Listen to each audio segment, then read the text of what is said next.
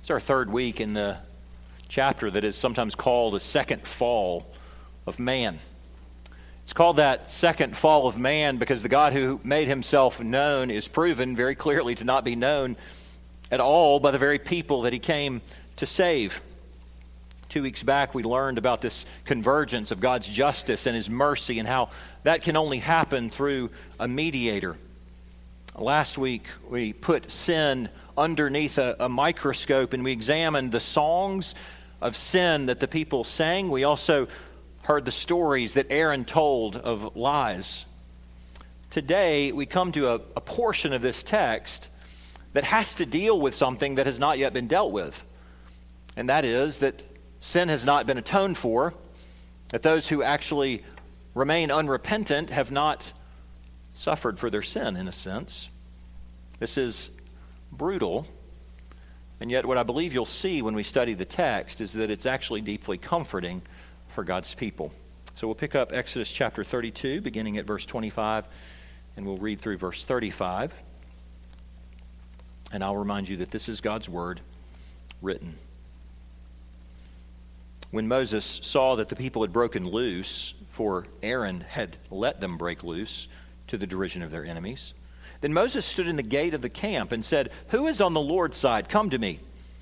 And all the sons of Levi gathered around him, and he said to them, "Thus says the Lord God of Israel, put your sword on your side, each of you, and go to and fro from gate to gate throughout the camp, and each of you kill his brother and his companion and his neighbor." And the sons of Levi did according to the word of Moses, and that day about 3,000 men of the people fell. And Moses said, "Today you have been ordained for the service of the Lord, each one at the cost of his son and of his brother, so that he might bestow a blessing upon you this day." The next day Moses said to the people, "You have sinned a great sin, and now I will go up to the Lord. Perhaps I can make atonement for your sin." So Moses returned to the Lord and said, "Alas, this people has sinned a great sin. They've made for themselves gods of gold. But now, if you will forgive their sin, but if not, please blot me out of your book that you have written." But the Lord said to Moses, "Whoever has sinned against me, I will blot out of my book. But now go, lead the people to the place about which I have spoken to you. Behold, my angel shall go before you. Nevertheless, in the day when I visit, I will visit their sin upon them." Then the Lord sent a plague on the people, because they made the calf, the one that Aaron made. This is God's word. Let's pray for his help. Father, as we open your word and read it, we recognize that we must have the help of your Holy Spirit in order to understand and apply it to our lives. And so we ask for the ministry of your Spirit to be among us, that you would give to your people who are hungry and thirsty the food that we need. Give us the ears to hear what your Spirit says to your church. And would you once more use a sinful man like me to point this narrow way to Christ Jesus, in whose name we pray. Amen. Relationships are costly, and they're always potentially risky. Bo and his family moved next door to me and my family when I was 5 years old, and our friendship got off to a little bit of a rocky start. I was trying to talk to Bo. Bo was kind of shy. So I thought it might be fun to climb up into the tree house that my dad had built, and so we climbed up there, hoping to strike up a conversation. Bo didn't say a word.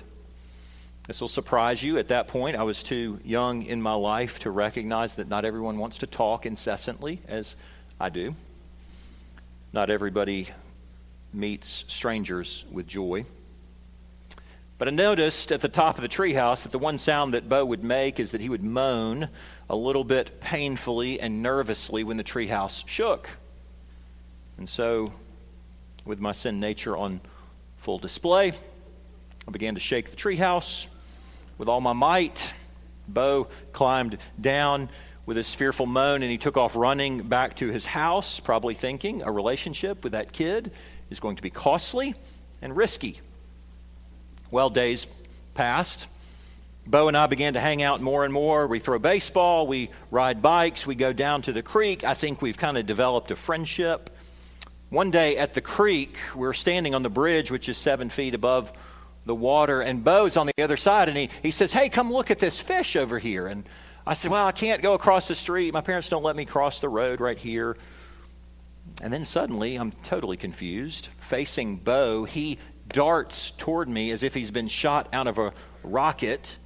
I'm staring at him, trying to figure out what he's doing with my back to the creek, and Bo shoves me off the back of the bridge. It was a 7-foot fall. I felt like 100. And so I get up, wet and bruised and furious. Clearly, a relationship with Bo is going to be costly and risky. We ended up being great friends, next-door neighbors for the next 15 or so years until we went off to college. You've got stories like I do, stories that illustrate that relationships with people can be costly or risky. Sometimes it's easy to forget that relationships with the Lord can also be costly and risky. We forget that, I think, because we get so used to our sin patterns, kind of comfortable with them. We forget that following Christ really does have some cost. It's not something that people have forgotten in much of church history, because wherever Christians have been persecuted, they've been taught you can't forget that it is costly to follow Christ. And so our text teaches this very thing. Your relationship with Christ comes at great cost, both to you and to him. We'll examine our passage under 2 points this morning: the cost of discipleship, and then secondly, the offer declined. Let's start with the cost of discipleship. I've noticed, and maybe you have too, when it comes to following the Lord, discipleship with the Lord Jesus, at least 2 sins are common. The first is a mistaken belief that Jesus' death, as costly as it was, has been taken care of fully and completely by him, and therefore it will cost me nothing to follow him. In other words, I'll just simply think about his death. I'll identify with him in some set of beliefs as if that alone is discipleship. What happens then, of course, is that misunderstanding leads us to a kind of laziness. It leads us to no changed life at all. And yet Jesus says in Matthew chapter 16, if anyone would come after me, let him deny himself and take up his cross and follow. Which means, says Jesus, that if you're going to follow me, then you are going to embrace the very pattern of life that I had on this earth. Jesus, of course, died to himself. You and I are to learn to die to our sin and to ourselves, so that sanctification is a work of God's grace, but it's not a passive work.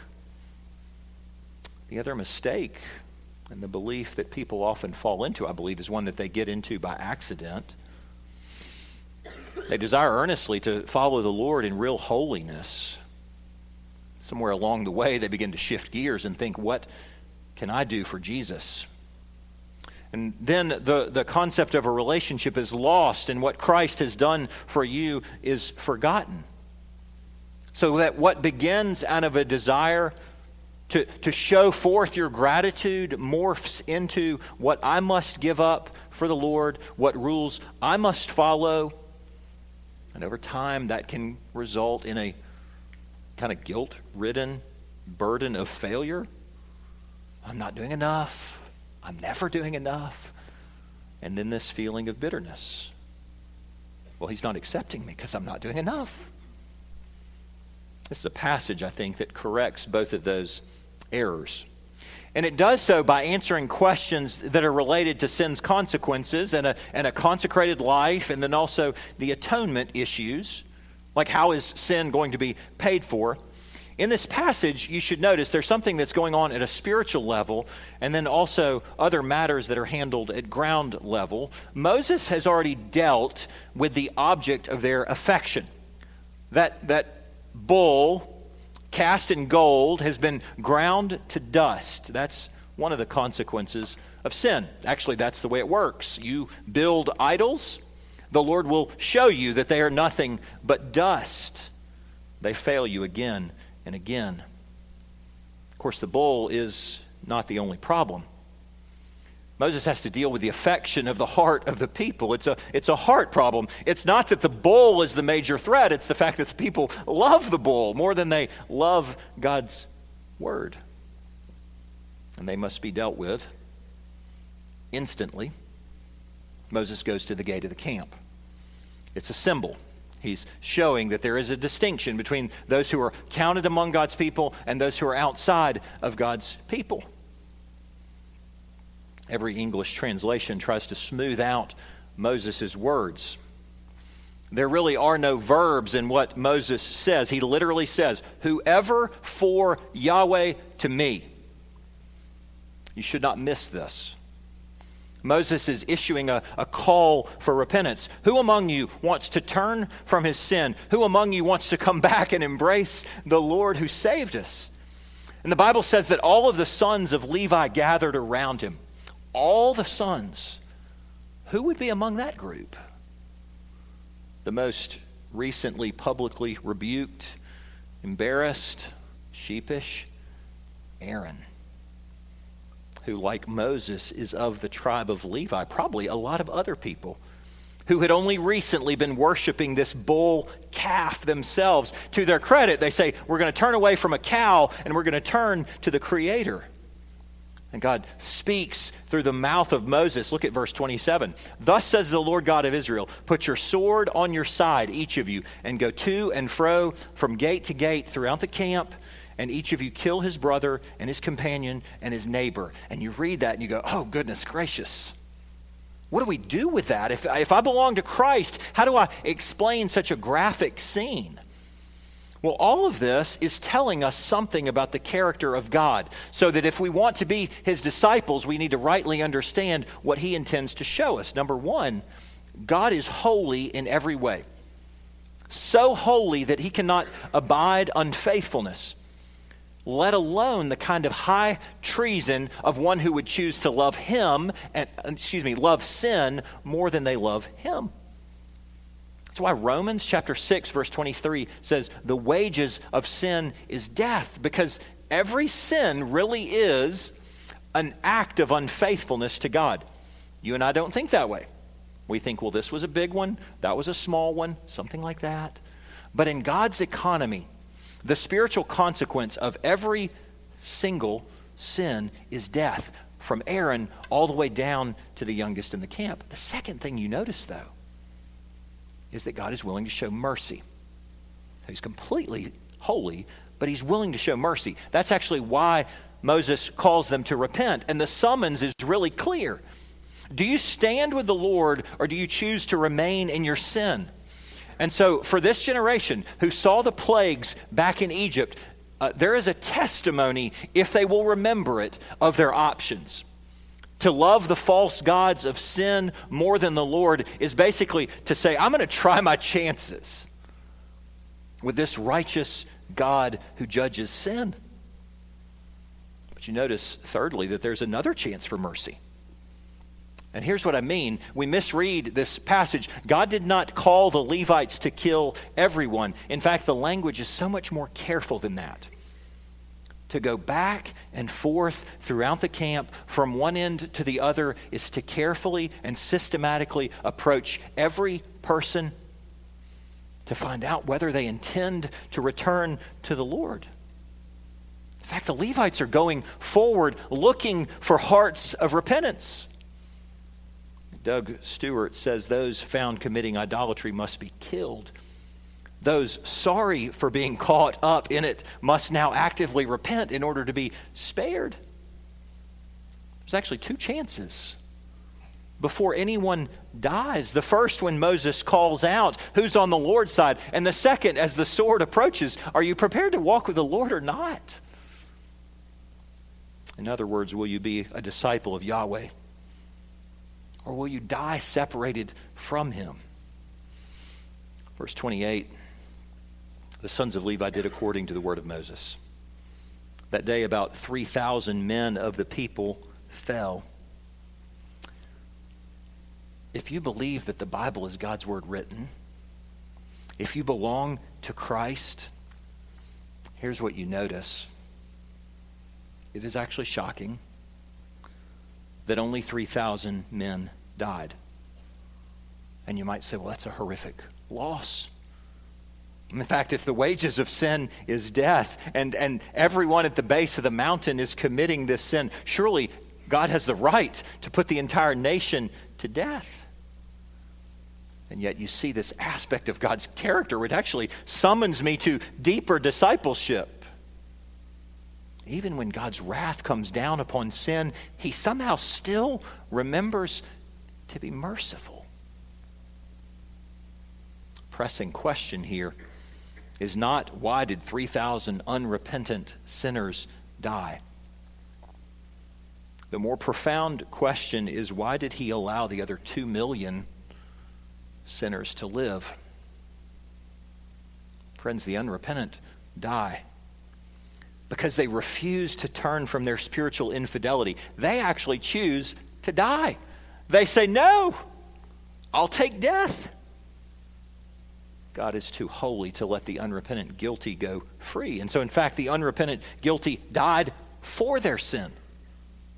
But the willingly repentant are spared. It is sheer mercy that God saves the millions. Verse 29. Moses says, today you've been ordained for the service of the Lord, each one at the cost of his son and his brother, so that he might bestow a blessing on you this day. This is the verse that tells you that this is about spiritual discipleship. First, God's claim on his people is higher than every other human relationship. That's why we used Matthew chapter 10 this morning in our New Testament lesson. Jesus says, to follow me, you must bring every other love of every other person under the reign of your higher love for me. So Christ isn't saying, here's what I want you to do. I want you to hate your family. I want you to hate your friends. No, he says the cost of discipleship means that every other human relationship is second to this relationship with Christ. And so in that sense, you and I can rightly say a relationship with Christ really is costly.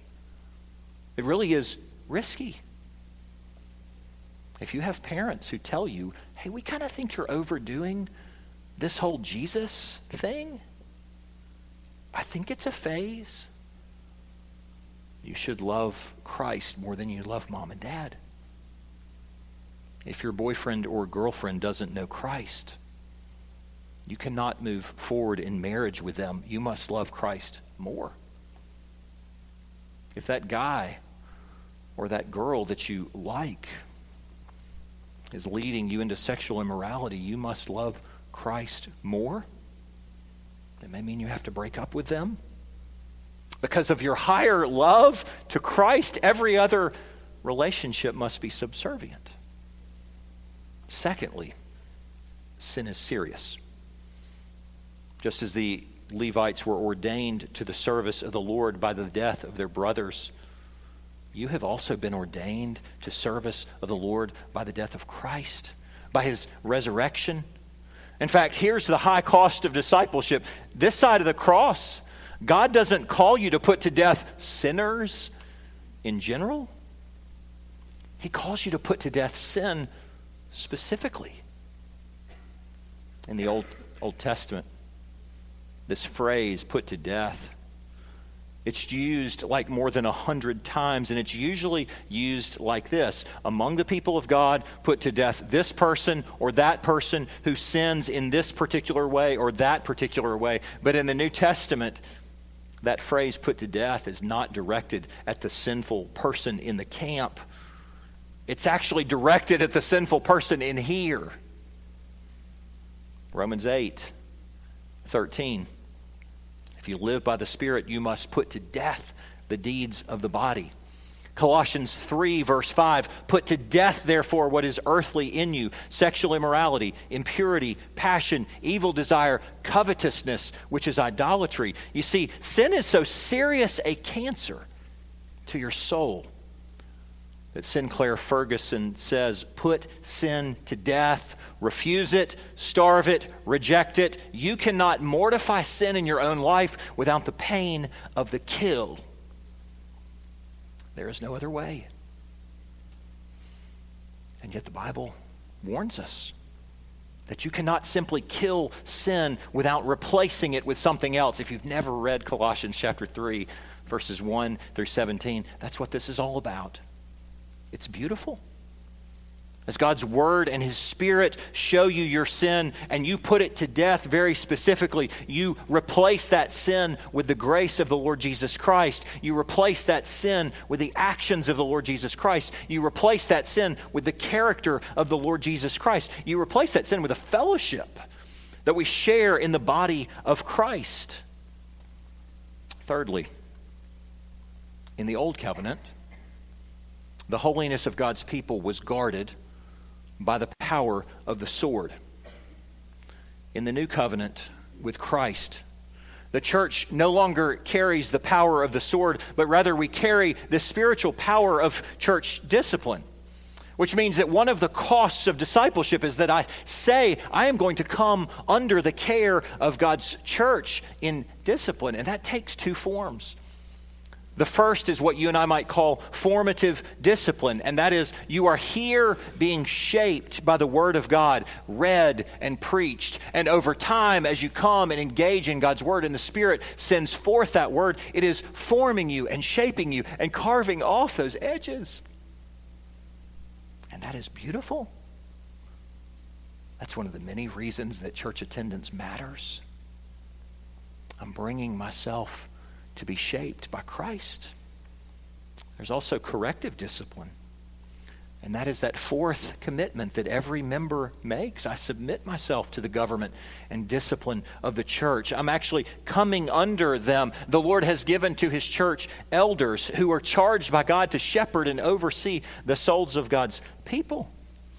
And these men, some of whom were newly elected this morning, these men are called by God to that purpose. And so, why does God do that? Because there really are worst case scenarios in life where people sin in unrepentant, notorious, scandalous ways, in which case the elders are charged to pursue and lovingly try to bring that person back. Your relationship with Christ comes at great cost both to you and to Him. So we've covered the cost of discipleship. Now let's look at the offer declined. Even with all that has transpired, Moses has some sense that the wrath of God has not been satisfied. And you might say, well, how is that possible? I mean, 3,000 people fell. Well, but of course, those were the unrepentant who died as punishment for their own sins. They actually had no interest in trusting the Lord for salvation. But then you might wonder, how in the world could atonement be made for the rest of this population? That's the issue that Moses is concerned about too. He has an idea. I know what I'll do. I'll go up to the Lord myself. I'll offer to exchange my soul for the people of Israel. Verse 30.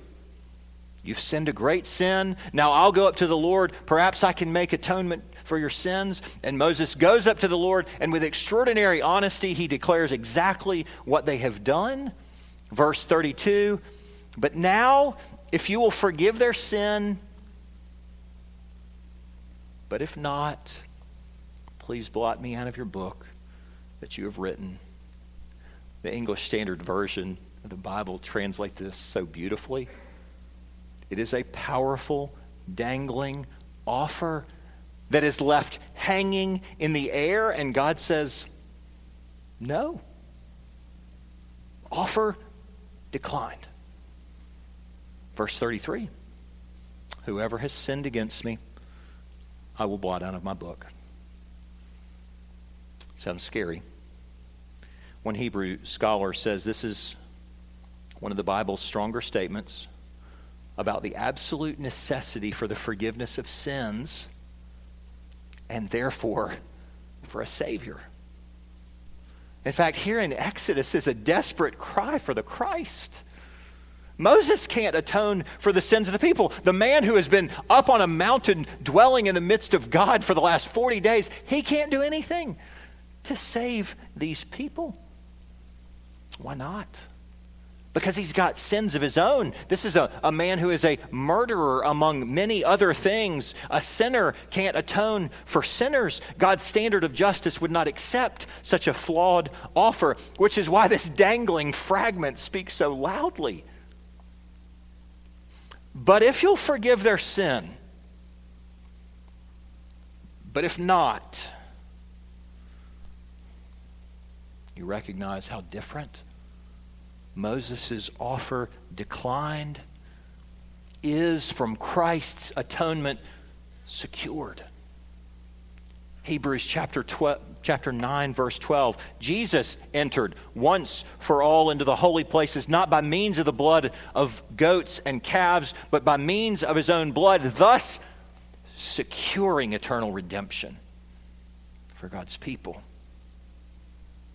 So even as Moses tries to peer into God's book, God says, Moses, I control the book. You can't make atonement for anyone. And so here's the gospel in an Old Testament nutshell. No one will have eternal life without sins forgiven. There are no automatic bids. Nobody gets into eternity with some outward goodness or some family connections. Because God's perfect judgment requires that sins must be forgiven, which means you must have a Savior, and it's not you, Moses. You see, God's drawing a line for Moses. There are two realms here, the heavenly and the earthly. God says, I'll handle what's going on up here. Look at verse 34. But now you go lead the people to the place about which I've spoken to you. Behold, my angel shall go before you. Nevertheless, in the day when I visit, I will visit their sin upon them. And the Lord sent a plague on the people because they made the calf, the one that Aaron made. And so here on this earthly level, God wants Moses to go ahead, to move towards the promised land in spite of all of the massive rebellion of Exodus 32. God makes a promise that's actually extraordinary. I'll go with you. But sin always has natural consequences. In this case, it's a plague. Moses doesn't tell us what kind, but the point is really obvious. They ignored Yahweh. They worshipped Egyptian gods. Therefore, they receive the natural consequences that the Egyptians themselves received. Plagues for the Egyptian people, plagues to those who worship like Egyptian people. To be clear, this doesn't mean there's no forgiveness. But Moses can't give it. But God can. For those who genuinely trust in the Lord, there will be actual forgiveness. But you see, it's only when you read the rest of the Bible that you begin to understand how this works. In God's economy, their sins will be atoned 1,400 years back by a salvation which will be won on the cross when Christ dies for their sins. All they have to do in their life is to look forward and believe in faith that God is going to provide the atonement that must be made.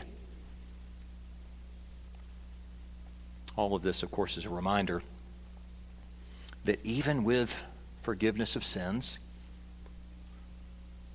God still goes with you. There are sometimes natural consequences to your actions. Perhaps some of you need to be reminded of this today. You know that you have sinned. In fact, you may be deeply troubled by the magnitude of what you've done. It may not be 20 years ago. It may be this last week. It may be this morning. Our text closes with this reminder.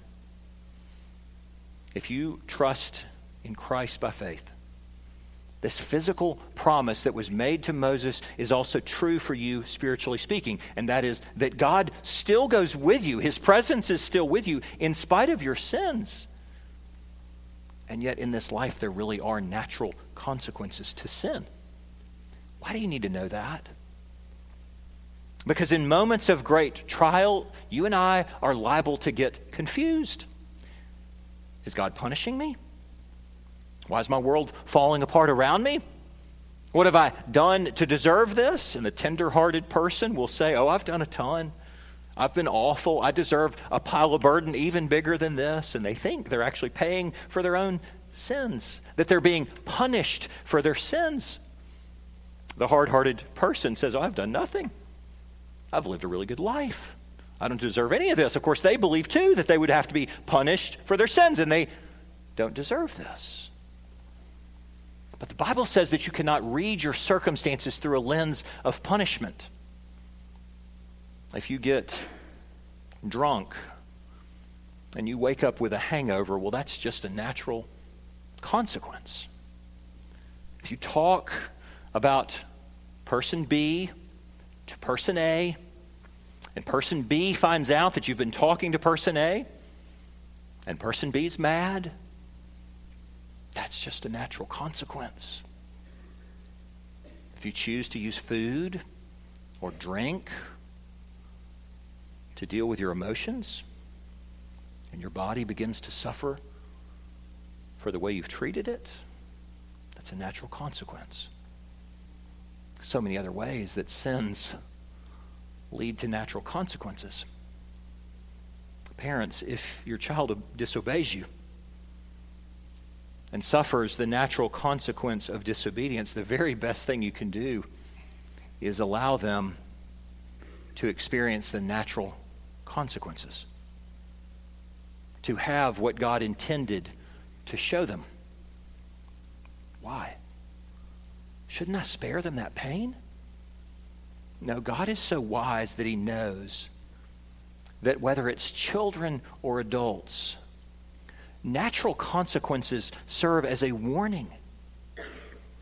Discipleship is costly. Sin and disobedience is always much more costly. And it often comes with a sting. How costly is sin? It is so costly that it took the brutal death of the sinless God-man. It took the death of Christ to atone for your sin, to even make a relationship possible. How costly is discipleship? So costly that you and I are going to have to learn the pain of the kill. We'll have to learn what it means to feel the actual sting as we put our own sin to death and we come back and embrace Christ's mercy again and again and again. Your relationship comes at a great cost, both to you and to him. Let's give thanks to God. Lord, we pray that you will bind your word to our hearts. We thank you for it. We pray that we would understand it. We ask that you would cause it to land in the hearts of your people. And Father, now we pray that you would welcome us through Christ, comfort us with this gospel, and convict us where we need it. We pray this in Jesus' name. Amen.